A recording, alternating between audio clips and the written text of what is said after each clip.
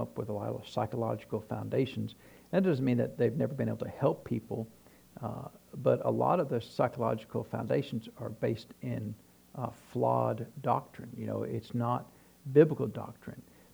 And they'll say things like, well, you were born that way, so therefore you can't change it. You just got to learn to accept that and move on. And my Bible says that we as human beings are sovereign beings. We get to choose.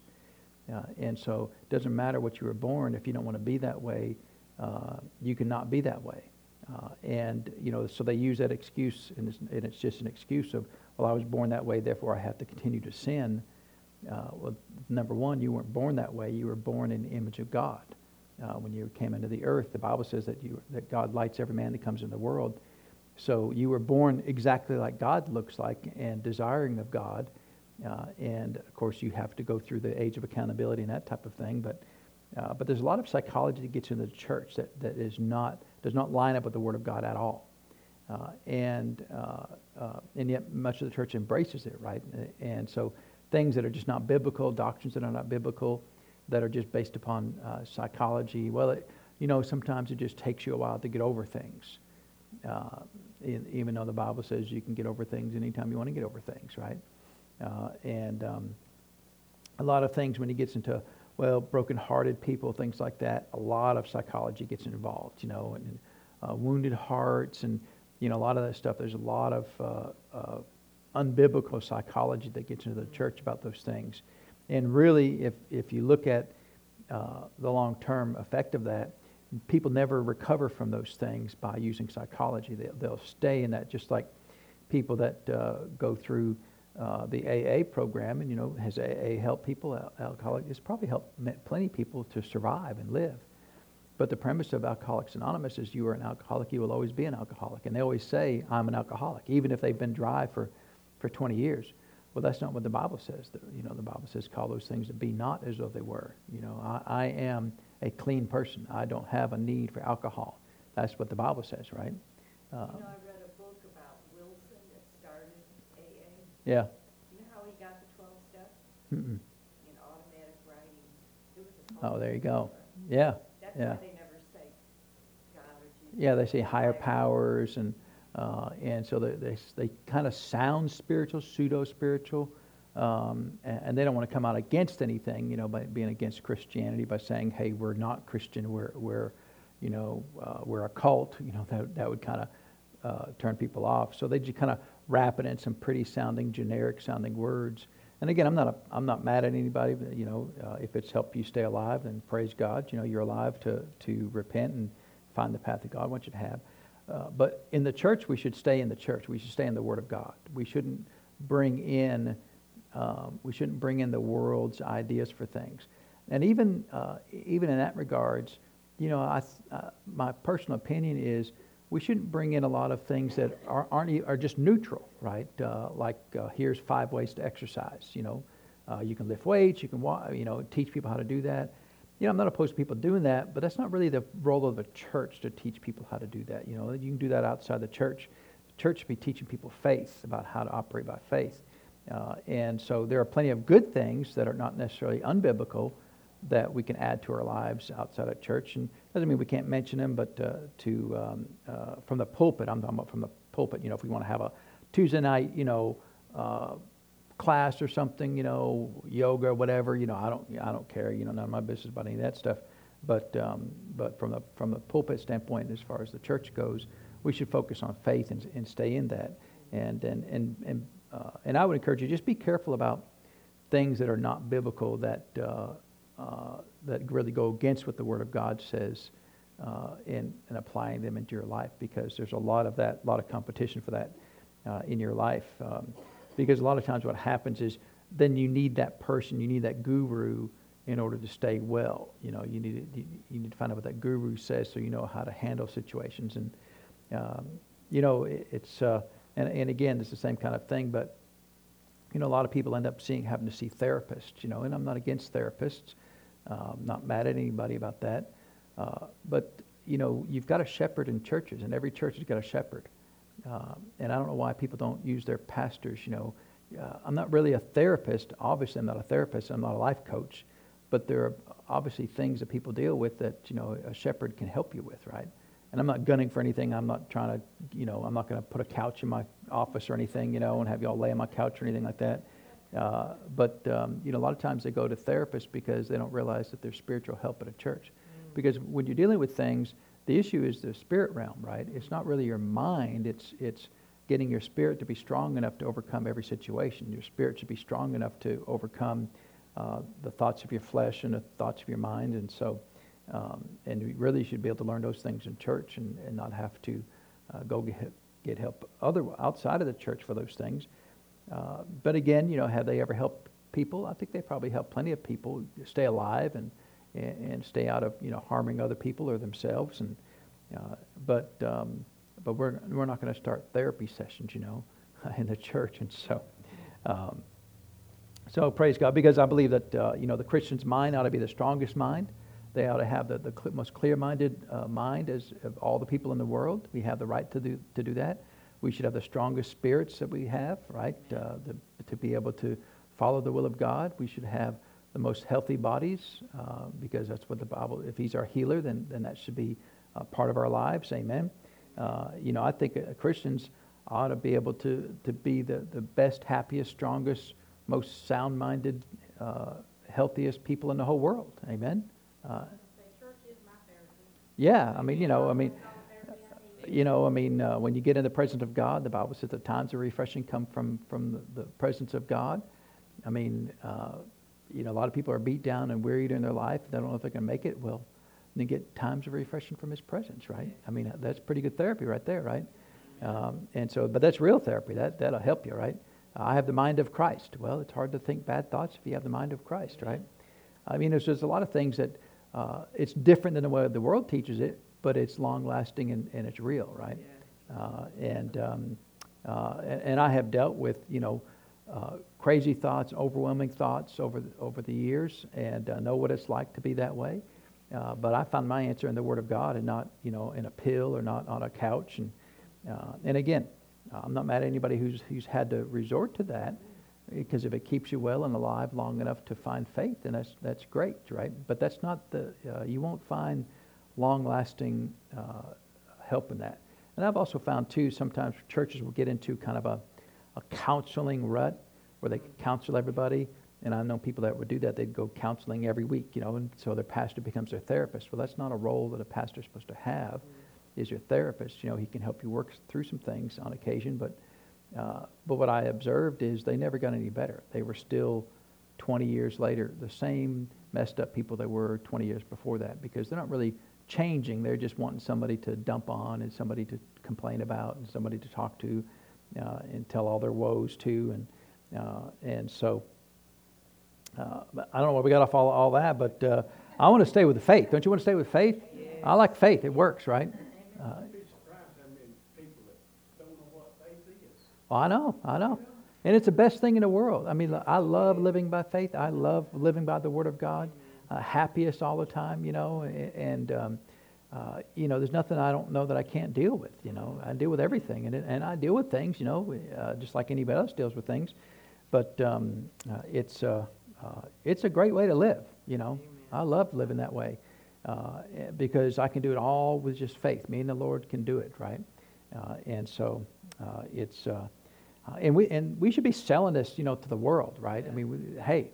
You've tried everything else. Come try the Lord. It's way better than everything else you've tried. You want to live happy every day? Come follow the Lord. You want to be healthy every day? Come follow the Lord. You want to have a peace of mind every day? Come follow the Lord. And people act like well, that's okay for you. Like, whatever. And They'll use a crutch and to cover something that's wrong or yeah, that's bothering them. yeah, Somebody else's sickness or their sickness, yeah. and put everything as that, Yeah. instead of faith. If we could figure that out, Mr. Johnny, we would we could write a book, right? Why do people do that? Why do people why don't people want to pursue the Lord? Why, even in the church, why don't people want to pursue the best of the Lord in faith? Why don't people want to follow how to live a happy, secure, healthy life, which they can, but it takes some effort to do that, right? But it's a whole lot less effort than taking a pill every single day the rest of your life, right? And so, or multiple times a day. And so, again, we're not mad at anybody for taking pills. Obviously, we encourage people if that'll help you, then do that. There's always God's way, which is better than any way that a man comes up with. But if you're not ready and don't have the faith or don't have the fortitude to invest in learning faith, then take your medicine or go to the doctor, do whatever you got to do to stay alive and healthy long enough to find God's best. And then you can do like Johnny did, just get off the medication that you were on for how many years were you on that stuff? Probably 7 or 8 years off and on. Yeah. And so, but you do that by the direction of the Lord, right? You don't do that because I say to do that. You don't do it because someone else did it. You did it because the Lord shows you it's okay and you're ready to do that now. Amen. And so I just think God's ways are way better, right? And they're way better because He's a good God. And if He's a good God, He desires good things for us. Amen. And one of the things is healing for our physical bodies, and we have a right and a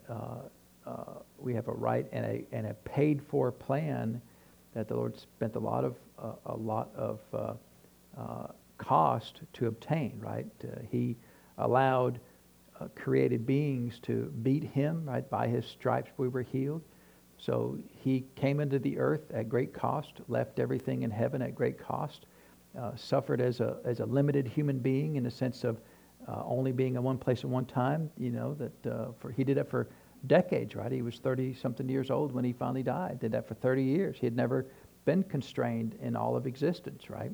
Did that for our benefit. And then let these people who didn't know what they were doing or talking or saying or why they were doing it beat Him time and time again for hours and probably a whole day, and allow that to happen, and was well enough physically, strong enough physically to take that, because most human beings would have never have survived that the beatings that He did, and then to still go to the cross and be crucified on the cross.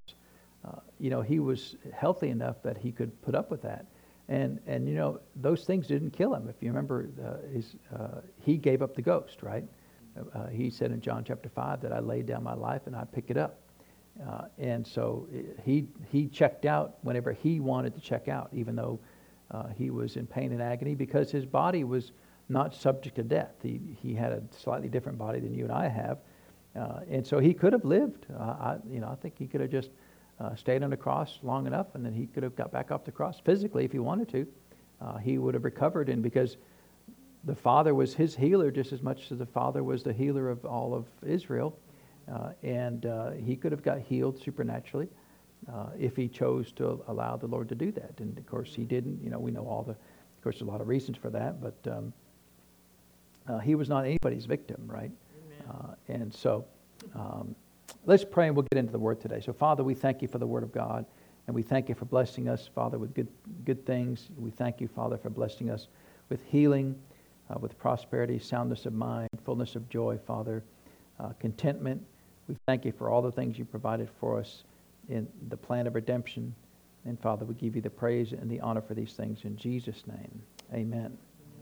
Well, let's open our Bibles to the book of Matthew, chapter 15. We'll get started there today. So in this segment of her book, right, of course, this is the healing power, but in this one, He's the great physician. So this portion of the book, right, it's one of 4 books, but this portion is, she goes through, much of the book, she's going through just different healing examples and talking about them. And so this one that she's talking about here in Matthew chapter 15, the Syrophoenician woman, this is one of my favorite ones here, and we've gone over this many times, but never hurts to go over these things because it encourages us. Amen. And so, just like we were working with some youth one time and talking about reading the Bible, and they said, "Well, what are you supposed to do after you finish reading the Bible one time? Are you done? You just don't go to church anymore? I mean, what do you do after that, right?" And it's like, well, it's okay to read it a second time, right?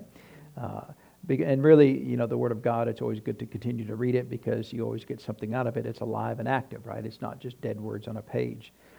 And so This is the story here starting in verse 21. It says, Then Jesus went thence and departed into the coast of Tyre and Sidon.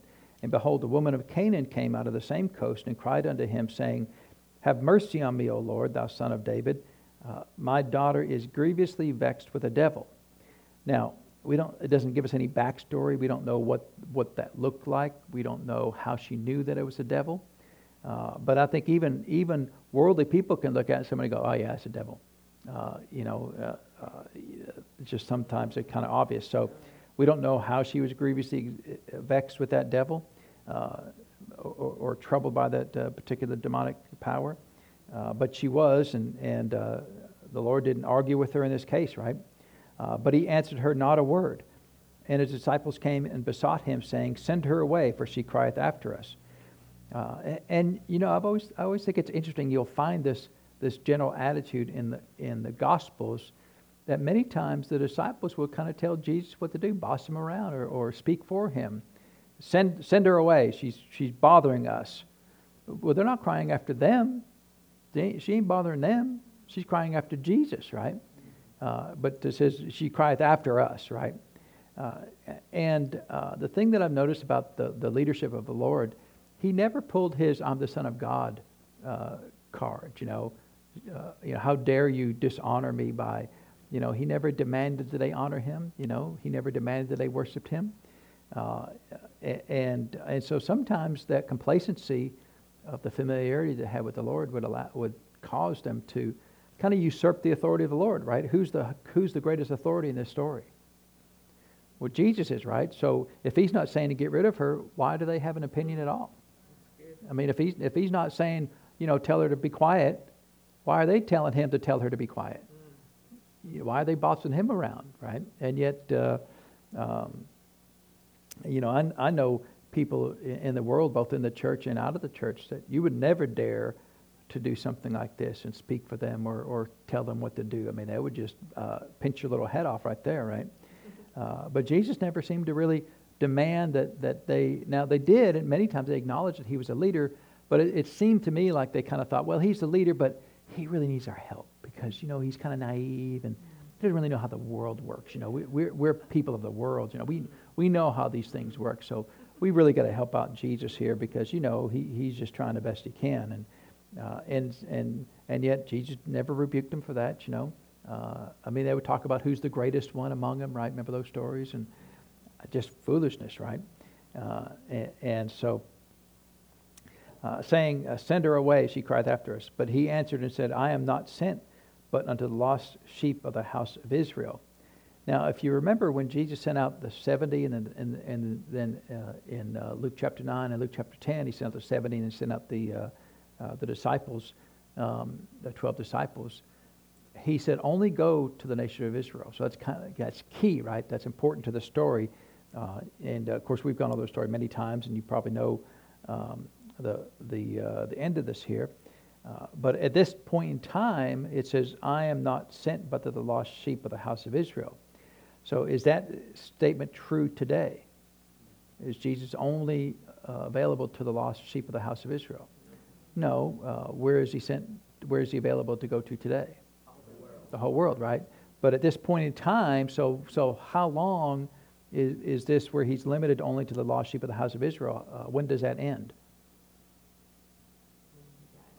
At the cross, right? When he died. And so, and we'll talk a little bit more about that as we go along here.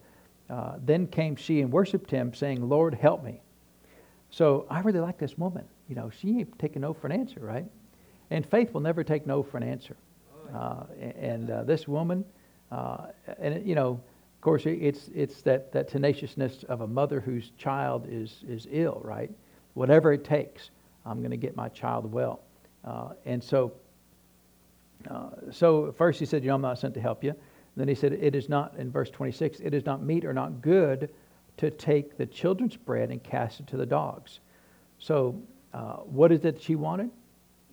Healing for her daughter, right? So what did Jesus call healing? Children's bread. Well, who are the children of God? Aren't we the children of God? Well, then he calls it our bread. It means it belongs to us, right? He said he provided ownership of healing to the children. It's the children's bread. It belongs to the children. So healing belongs to us, right? It's part of our inheritance. So when people say, well, you can't ask God for healing. Well, I'm not asking for God for healing. He already said it belongs to me. I'm a child. He calls it my bread. It's mine. I'm not going to go up and say, hey, Jesus, can I have the bread that you just gave me? He'd look at you like, what's wrong with you? I just gave it to you, right? It belongs to you. So who does it belong to? It belongs to us, right? To the children. Are we the children of God? Well, we are the children of God. And she said in verse 27, truth, Lord, yet the dogs eat the crumbs which fall from their master's table. And then Jesus answered and said, O woman, great is thy faith. Be it unto thee even as thou wilt. And a daughter was made whole from that very hour. Now, you remember in Matthew chapter 8, we talked about the centurion, right? And Jesus called what he had great faith, right? I've not seen such great faith, no, not in Israel. And so, what's the parallel between the centurion soldier there? In fact, just hold your place there just real quick and go back over to Matthew chapter 8. When he came, the Lord said in verse 7, I will come and heal him, talking about the centurion's servant. And this is what he said. The centurion answered and said, Lord, I am not worthy that thou shouldest come under my roof, but speak the word only, and my servant shall be healed. For I am a man under authority, having soldiers under me, and say to this man, go, and he goeth, and to another, come, and he cometh, and to my servant, do this, and he doeth it. And Jesus heard it, he marveled, and said, verily, I say unto you, I have not seen such great faith, no, not in Israel. So, what was common between the centurion and the Syrophoenician woman? Do we know? What's that? They're both not Jews, right? But what was common about their great faith? It's a little bit of a trick question, right? So I'm going to, what's that? Well, it's their faith, right? But the root of it was their understanding of how the Lord works. And one of the things about faith really understands how the Lord operates. And so there are different types of understanding, but they're both understanding of how the Lord operates. So with the centurion's faith, he understood how authority worked. Oh yeah, who's ever in charge, they get to make the rules. And it's obviously Jesus, you're in charge, so you make the rules. So everybody else got to answer to you, right? So now the woman here, she didn't have that understanding, but she did understand that, hey, you're going to call me a dog, which is an insult. But I do understand that the dogs only need a small scrap every now and then, and the masters give it to them, right? Because that's what she said, right? That the dogs eat from the crumbs which fall from the master's table. So she understands that she needs just a little bit of faith, just a little bit of the power of God, and that it's available even to the lowest member of society, which in this case was dogs, right? So she had some understanding about how some things worked. And that Jesus called that great faith. And it always amazes me when I hear people say, well, God put sickness on me. To me that shows you have no understanding about how God operates. You don't even understand him at all. And sometimes I wonder, have you even met him?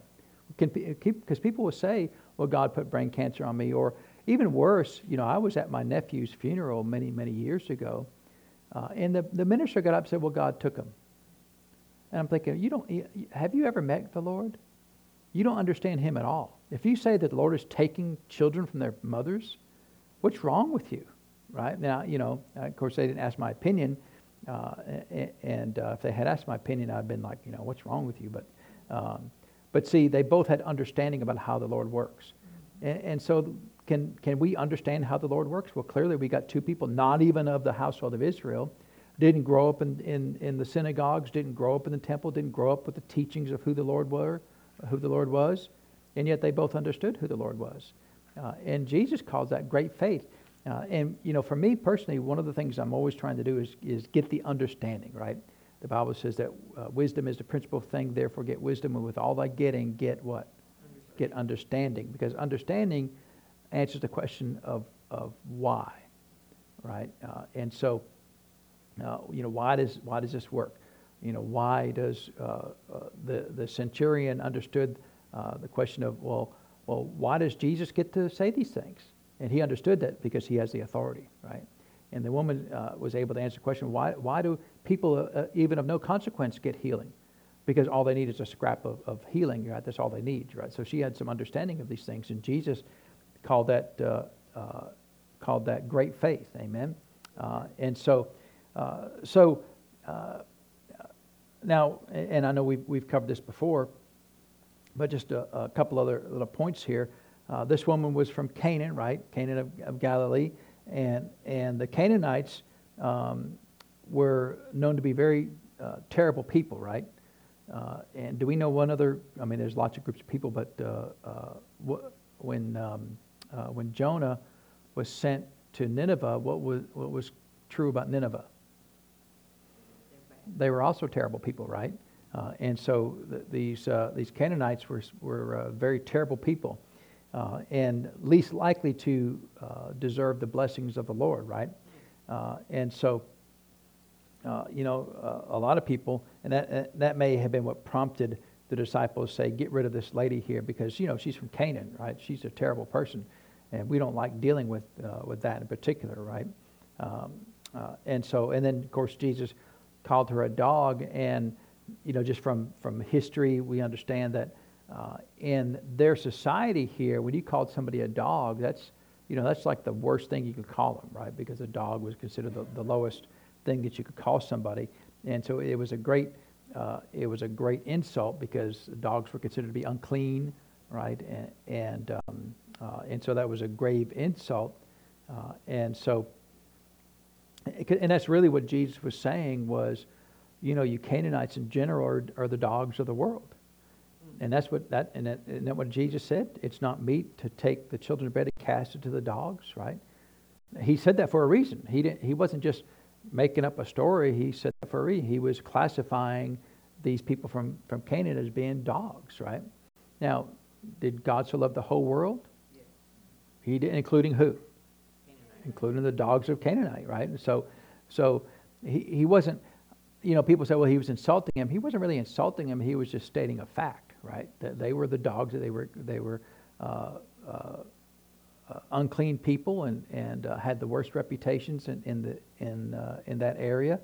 And so, the Lord can say things, and people say, well, you're insulting me. Well, is it really an insult if it's true? I mean, I don't know. You're ugly. Well, you insulted me. Well, but is it true? Oh, okay, it's true, right? So then is that really an insult or just a statement of fact? I don't know. I guess you can argue either point, right? But Jesus called her a dog, and so look, she didn't take offense at it, right? Because faith sees the goal. Faith sees the goal of I've got to get healing. You don't call me dog, I don't care. I ain't got time to wallow in self-pity about that. And so then we get into the question of if back to verse 24, where Jesus said, "I am not sent but the lost sheep of the house of Israel." Is that a true statement? It's a true statement, right? I mean, because Jesus said, I'm only sent here. That's what he told the disciples when you go preach, only go there. Don't go anywhere else, right?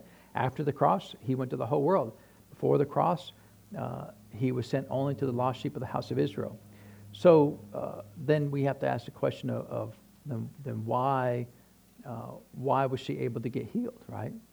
The story is a little bit involved, because it kind of looks at the whole plan of redemption and understanding how things operate. And we probably won't go into all of those details in that.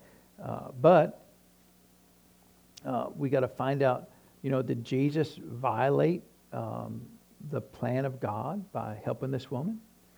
Because who told him to go to the lost sheep of the house of Israel? Well, the Father did, right? All of this everything he did was according to the Father's plan, right? So if the Father said only go to the lost sheep of the house of Israel, then did he violate the plan of God? Was he out of the will of God in helping this woman, right? We're in Matthew 16. Turn over to Matthew chapter 28, the last chapter of the book here.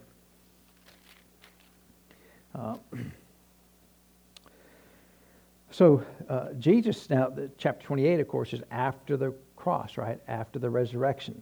And so Jesus came, it says in verse 18, he came and spake unto them, said, all power is given unto me in heaven and in earth. Now that word power there is what, you know which power that is? usually two Greek words that were helpful about power. This particular word power here is authority, right? So sometimes, in this case you care, it's the Greek word exousia. Sometimes power is dunamis, which is the supernatural miracle working power of God. This is exousia, which is authority. And I think because the English translators use those two Greek words and would convert them to power, I think we lost a lot of valuable information by not clarifying which type of power this was. But he said, all authority is given unto me in heaven and earth. So then you got to ask you the question, and this is kind of the rabbit path that I followed when I was studying these things. I was reading chapter 28 one time, and I asked the question, well, Lord, you said all power was given to you in heaven and earth. So that implies that before the cross, he didn't have all power. Is that what it implies, right? Because now he's got all power, but before he didn't have all power. So then how did his power change before and after the cross, right? How did his power, how did he go from all power after the cross to what did limited power look like before the cross, right? And then you look at what he did. Was there any healing he couldn't cause to happen? Was there any deliverance, any devils that were too big for him to deal with? Any miracles like feeding 5,000? Maybe he could feed 5,000, but maybe he couldn't feed 6,000. Can't do that. Sorry, boys. You got to go home. Going to have to go to Cracker Barrel and eat today because 6,000 is too much. Above my, I ain't got that much power, right? Was he limited in how many people he could minister to? Was there only the quantity of people, right? So sometimes, remember it said all the sick came to him, but only half of them left healed. Did that ever occur? No, if they all came sick to him, how many left healed? All of them left healed, right? So we didn't see any limited power in what he could do, right? As far as there was no sickness he could not heal. There's no devil he couldn't cast out. There's no natural phenomenon that was bigger than him, right? He stopped the great storms and the great winds, and he walked on water, and he passed through the midst of people. So there was no limit to the authority that he had anywhere that he went. But he clearly implies in chapter 28 that he's got a different level of power after the cross than before the cross, right? And of course the answer then comes back to Matthew 15:24, right? I am not sent but the lost sheep of the house of Israel. So then verse 24 is explaining the limits of Jesus' authority on the earth when he was on the earth, that his authority was limited to the nation of Israel, to the geographical nation of Israel, right? And really to the people of Israel. And so that helps us understand some things there, but then this woman is not of the household of Israel, right? Before we get into the woman then, so why was the authority of Jesus limited to just the nation of Israel, right? I'm only sent to the lost sheep of the house of Israel. So Adam had gave the authority, Satan, he had part of the authority, so he had to get past that. yeah, so you go back to the very beginning, right? So what parts of the earth did Adam have authority over? He had the whole earth, right? The Lord said, take dominion over the whole earth, right? So Adam had authority over the entire earth, right? The entire geographical location of the earth. So how long was that the case? How long did Adam had the authority of the whole earth? And then we know that in the garden that, in fact, turn over to Luke chapter 4, right?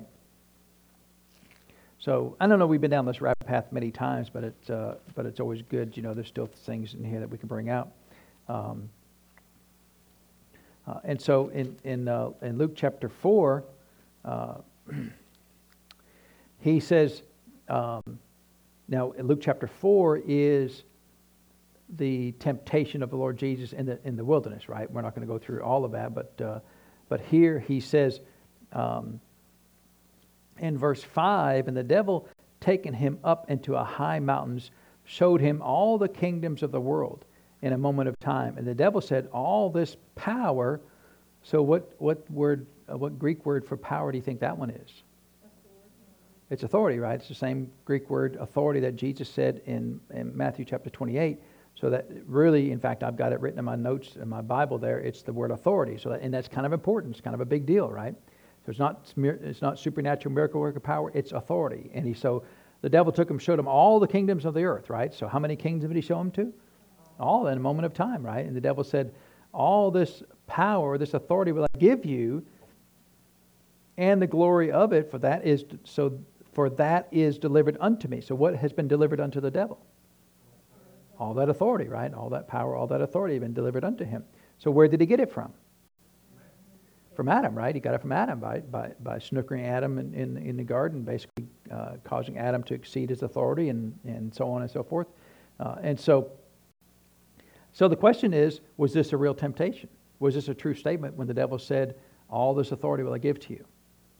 Would Jesus, of all people, have known if that was a true statement? I mean, it's not a real temptation if it's not a real thing, right? If I came up to you and said, hey, I'll give you $1 million, if you go and do this thing. And you look at me and you're like, you ain't got $1 million. And you're not a real temptation, right? There's no way. And so now, if it was a millionaire, right, and they had $100 bills falling out of their pockets, it might yield to that temptation.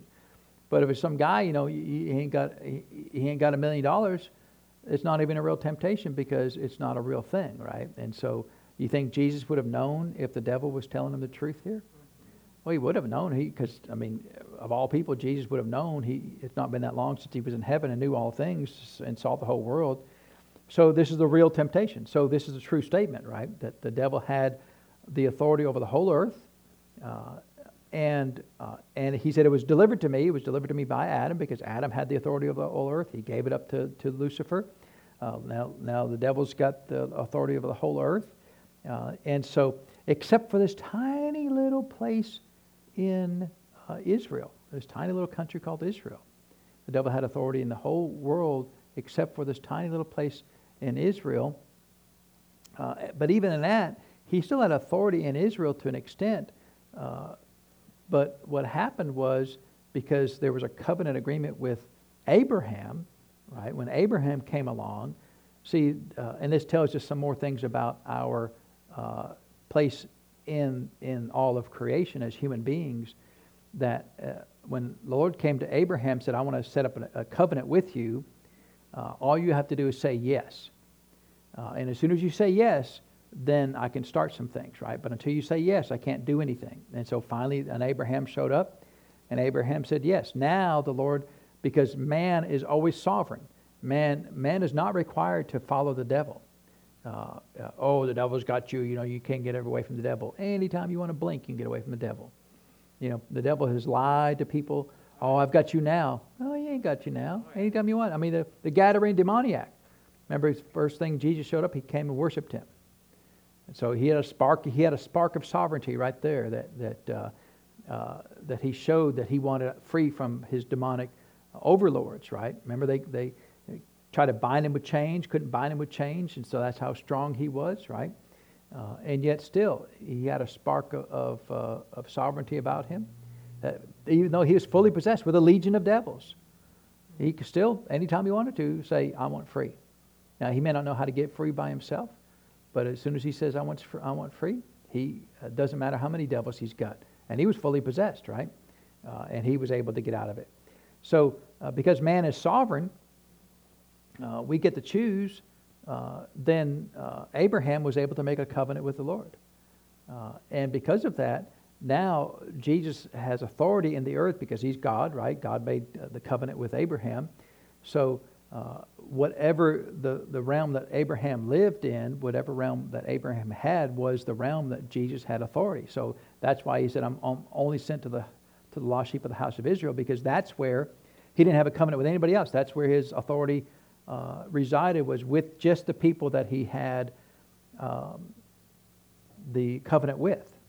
And so until that covenant was able to be expanded, it was limited to the nation of Israel, right? So that tells us then, that gives some insight of when Jesus said that in verse 24 of Matthew 15, that I am sent but the lost sheep of the house of Israel.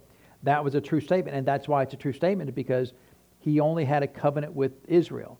No other nation did God have a covenant with. And so every other nation, the devil had the authority to operate in all those nations, right? And so now Jesus is, and of course we know later on he gets all the authority back through the act of redemption there.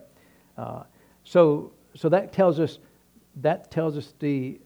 gives some insight into verse 24 when Jesus said why he was limited only to Israel. And we understand that, then in Matthew chapter 28, then he gets all the authority back. But still, we got to answer the question of, well, why did she get a deal, right? Because she was not a member of the household of Israel. Neither was the centurion, right? He wasn't a member of the household of Israel. And Jesus said, I'm only sent to the household of Israel.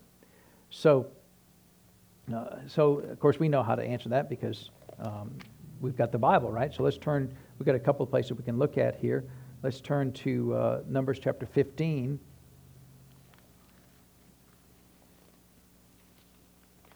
So after the Lord established a covenant with Israel, then he started writing down laws, right? He started making laws and rules and regulations with the household of Israel. This is the deal, right? And do you all accept these laws? And they said, yes, we accept these laws. And that was part of their covenant. So written in all of these laws are all kinds of loopholes that the Lord established there for his own benefit, right? Nobody knew they were loopholes until later on, right? So we get to chapter 15 here. And let's start out here.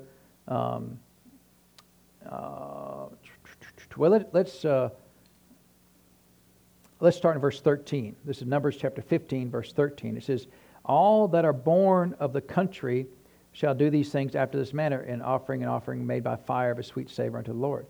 So he's talking about born of the country, talking about those that are native, right? Those that are native to the household of Israel, right? Those that are born in the lineage of Abraham somewhere, right? And so everything before that was pretty much talking about here's the things that you do if you're a member of the household of Israel. But then he switches gears here and say, and if a stranger.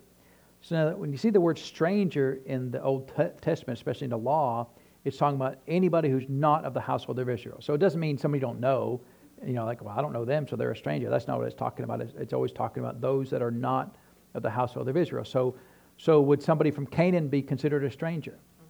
Well, sure. Would the centurion be considered a stranger? He would, because he's not born of Israel, right? He's not a Hebrew. He's not an Israelite. And so he said, now if a stranger sojourner stays with you, or whosoever be among you in your generations, and will offer an offering made by fire of a sweet savor unto the Lord, as ye do, so shall he do. So he shall do. And then, so he says, if you've got a stranger that lives with you and is willing to make an offering made by fire of a sweet savor unto the Lord, as you do, so he shall do. So in other words, he said, if you've got somebody that's not in the household of Israel who chooses to worship like Israel does and worship the one true God, right? Because he made an offering. Who do you make the offering to? He says, unto the Lord, right? So if you're willing to acknowledge that the Lord is the Lord and make an offering in this way, then he said, here's the benefit that you get. He said, if they're willing to do that, acknowledge that the Lord God is the Lord God.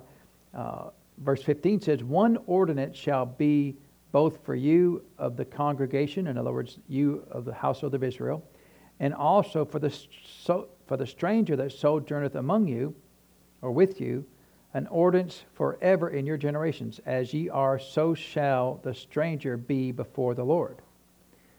So the Lord made a loophole right here, right? And I've always thought that was odd that the Jews were so against people who were not Jewish. They were considered unclean and they would have nothing to do with them, right? And yet right here, even from the law, we're going to look at one other example in the law here in just a minute. But even in the law said, look, if somebody comes that's not a Jew, that's not an Israelite, not a Hebrew, if they come in and they are willing to worship the Lord like you worship the Lord, then they get all the same benefits you get, right? And they said, what he said in verse 18, one law and one manner shall be for you and for the stranger that sojourneth with you. So they were not second-class citizens, right? They were not beneath the value of the Jews. They got the same blessings, same covenant deal that the Jewish folks did. So, and that explains to us then a little bit about this woman here, because what did she do? She came to Jesus, right? And if you go back then, she was crying after Jesus, and it says in verse 22, back in Matthew 15, she called him Lord, right? So what was she acknowledging? That he's the Lord, right? That's kind of a Captain Obvious statement there, right? But she called him Lord, and then it says in verse 25, then came she and worshipped him, saying, Lord, help me. So what was she doing? She was fulfilling what the law said that a stranger has to do, right? But it wasn't so much about the legalistic aspect. It was basically, look, if just a random person comes by and wants to worship the Lord too, then they get the same benefits you get. Now that was a loophole, because the Jews have always were of the opinion that if anybody comes to our nation, they're a second-class citizen, right? And they don't get all the rights and privileges we get. But the law says if they want to worship, they get the same benefits you get, right? And is that law still in effect today? I'd say most Jews today would not accept that law, right? If you went over to Israel, hey, I want to become a Jew, they'd be like, no, we don't like that. You're a Gentile. Where's your lineage from? Where do you, which tribe of Israel are you from? I'm from Bob. There's no tribe of Israel. I'm just, Bob is my ancestor, right? Well, if you're from England, like say, Bob's your uncle, right? And so it's in their mind, you wouldn't get all the same deal that the rest of the Jewish nation gets, but that's not what the law said. And just for your notes, we're not going to go back and look at it, but you can write down Exodus chapter 12, 48 through 49. It's basically the same thing, right? It says it in a little bit different light there, but it's basically the same deal, that if you're a stranger or a sojourner and you're willing to declare that the Lord is the Lord, then you get the benefits. So that was the loophole, right? So was that open to everybody? In a sense, could everybody did everybody in the world automatically get the blessings of the Lord? No. It was only those who chose to come to Israel or choose to accept Jehovah God as the Lord, right? And so it was open to everybody, but they still had to meet a qualification. That's kind of like it is today, right? That salvation is open to everybody, but it's only available to those who actually accept it. Amen? So there's no limit to who can be saved, but you still have to be saved, right? So there's no limit to who could be a member of the household of Israel, but you still had to do your work, right? Either you had to be born naturally into it, or you had to come and to declare that the Lord is the Lord, right? And I really believe this is why the Lord was delaying this whole situation, because at first she came crying to him, right? And she did say Lord at first, but I think he was just taking it to make sure that she went all the way, and she ended up worshiping him, and clearly show that she was fulfilling the law, right? So by fulfilling the law, once she fulfilled the law, now she was qualified, right, to receive the blessings of the Lord. And the Lord really was powerless to do anything about it until she did that, right? Now the centurion soldier did the same thing by saying, "I'm unworthy to come into your, for you to come under my roof." He was acknowledging that he was a Lord, in the way that he was doing that. And in both cases, they both proved to the Lord that they were acknowledging that Jehovah God was the one true God. And so by doing that, then they both got access to the loophole of the law that says, okay, Jesus, although you were sent only to the household of Israel, we get to take advantage of that because we're going to be considered the household of Israel. Now, the Jews wouldn't consider them that, but Jesus did, because he's the one who inspired Moses to write that law down for us, right? And so she was granted that that blessing. And see, it's likely that she didn't have all of that understanding, right? But what she did understand is she just needs a small scrap of the power of God. Doesn't matter if Jesus calls her a dog. even though the dogs are not considered a upstanding member of the family, she still wants access to that small scrap of power in her mind. Yeah. And because of that, Jesus, well, you have great faith because you understand that you don't need a lot of power, and that there can be mercy given to people on occasion, right? So she had great faith, right? The centurion had great faith, and the sad part about it is neither one of them were Israelites. You know, the two people that we know the Lord said had great faith in the Gospels, neither one were Israelites, and yet the Israelites should have had the greatest faith of everybody because they had the oracles of God all of those centuries, right? And so now notice in this case, what was the daughter's sickness? She had some kind of demon oppression or possession. We don't know the extent of that demon activity, but it was demonic in nature, right? Did Jesus cast the devil out? Did he lay hands on her? Did he even say anything? I mean, all he said was, be it unto you even as you will, right? And by him saying that caused the devil to leave her daughter's physical life, right? And so that tells us that even if it's a demonic situation, you're not required to have a Hollywood event, right? Where you've got to throw up something and turn your head around. Sometimes all you can do is say, that's enough. And that what Jesus said? Be it unto you. Of course, he spoke those words, right? So he had to do something. And the same thing with the centurion, right? That case, if you go back to chapter 8 there, Jesus said in verse 13, go thy way as thou hast believed, so be it done unto thee. That's almost the exact same words, right? So according to your faith, be it done unto you. So all Jesus was doing in those two statements was, I'm declaring that that's what's going to happen. That whatever you want, that's my authority is going to declare that what you want is going to happen. So it wasn't just because they wanted it, it was because his authority was now expressed by him declaring that this is what's going to happen. And then that's what followed through, right? The devil left the Syrophoenician woman, daughter there, and then the sickness left the centurion's servant there in Matthew chapter 8.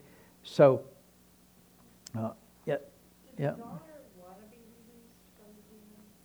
Well, we don't know that, but we got a couple of things. One is she's a daughter, so she's under the authority of the mother, right? So there is that right there, that generally speaking, until they become an adult and they have the right to make their own decisions, then they can be within and really, you know, until they're mature enough to make their own decisions, you know, how this happened, we don't obviously have any details about it. But you know, if it was somebody else, they may not be able to do that. If she was an adult, they may not be able to do that, right? Go ask, hey, Lord, can you deliver so-and-so? Well, what do they want, right? They're an adult. They get to make their own choices. So in this case, you know, my assumption is she was a younger daughter that wasn't able to make her own choices. And so the authority of the mother was the highest authority in the household.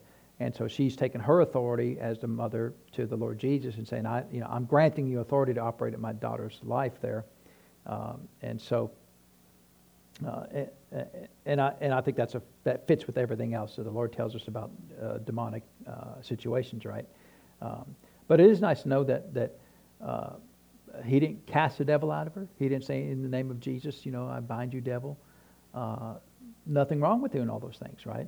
But sometimes we get into a rut and we think we have to have some kind of show of authority, right? Some kind of situation or circumstance show up where, you know, we've got to show that we're the ones in authority here. We got to scream at the devil and we've got to do certain things.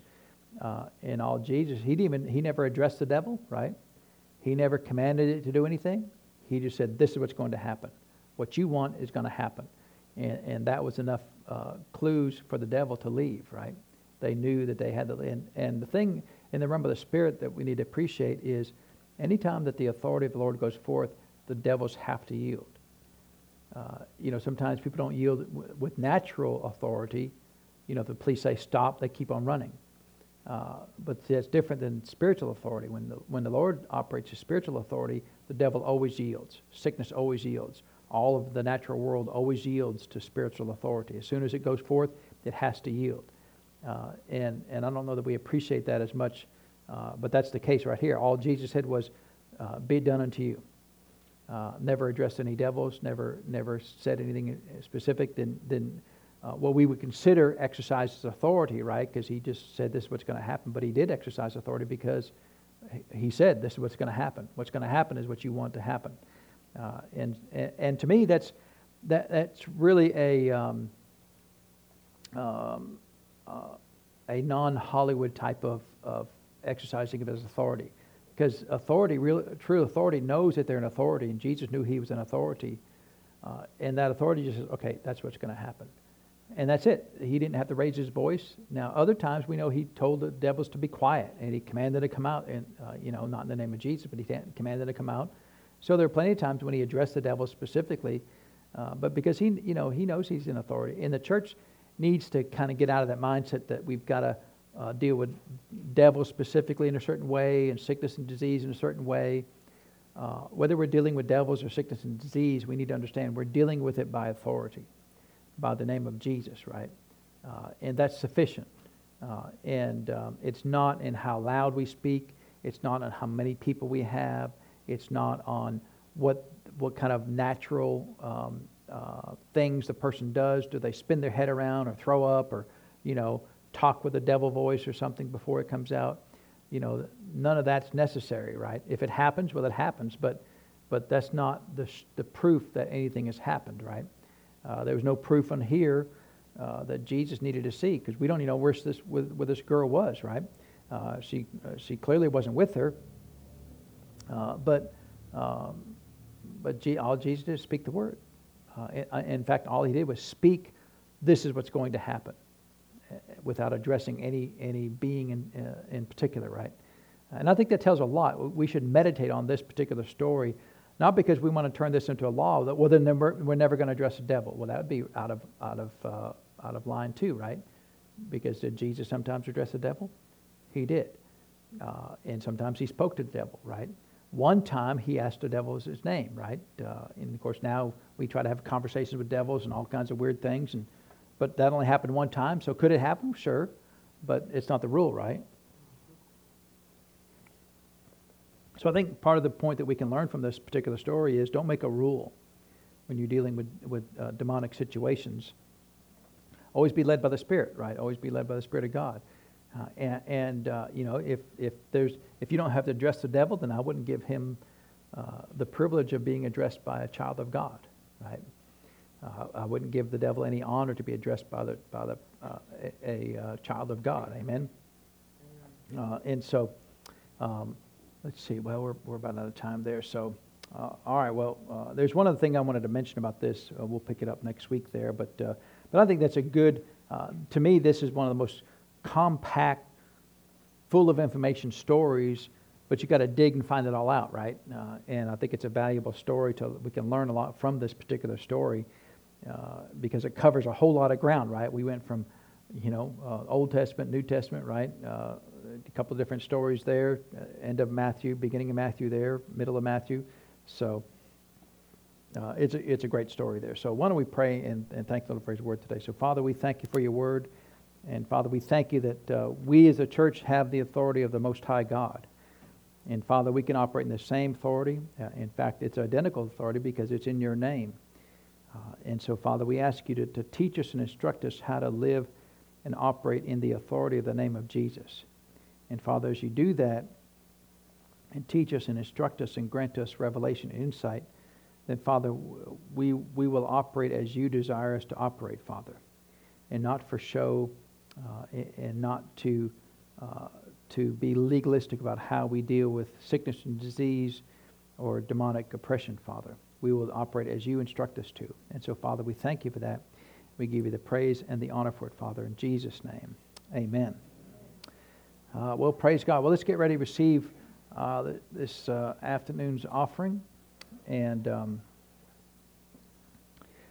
I wanted to put all that stuff that we just talked about today. I really wanted to put all that in a book because I think it'd be helpful to give us some understanding about how the authority has shifted over the years. I know Brother Hagin's book, the Believer's Authority, is really a landmark book that has helped the body of Christ.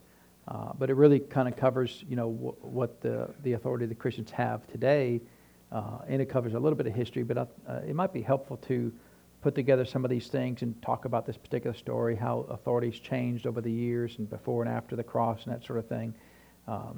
Because we want to build confidence in the authority of the Lord Jesus in our lives. Amen? So come ahead, Mr. Jared, and remember one of the things that a lot of the people, when Jesus would speak to them, you remember one of the things that they said is, this man speaks with authority. And to them it was really odd. It was a new thing that, wow, you speak with authority.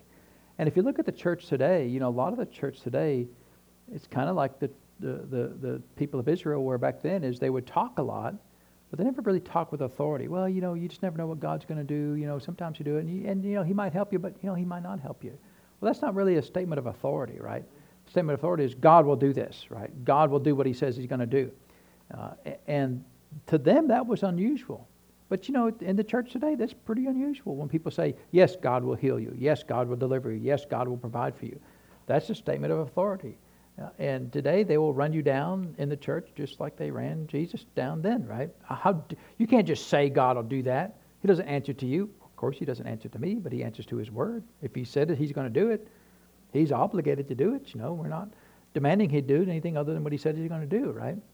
And so nothing much has changed, right, in all these years. Well, let's see. Next week is our church meal, right? And then a little get-together after that. And so we're not going to have Healing School next Sunday, so we'll see you in a couple of weeks, right? So y'all be blessed, and I guess we'll let you know if anything changes on the schedule. We'll let you guys know too as well. All right, we'll be blessed, and we'll see you next time we see you, right?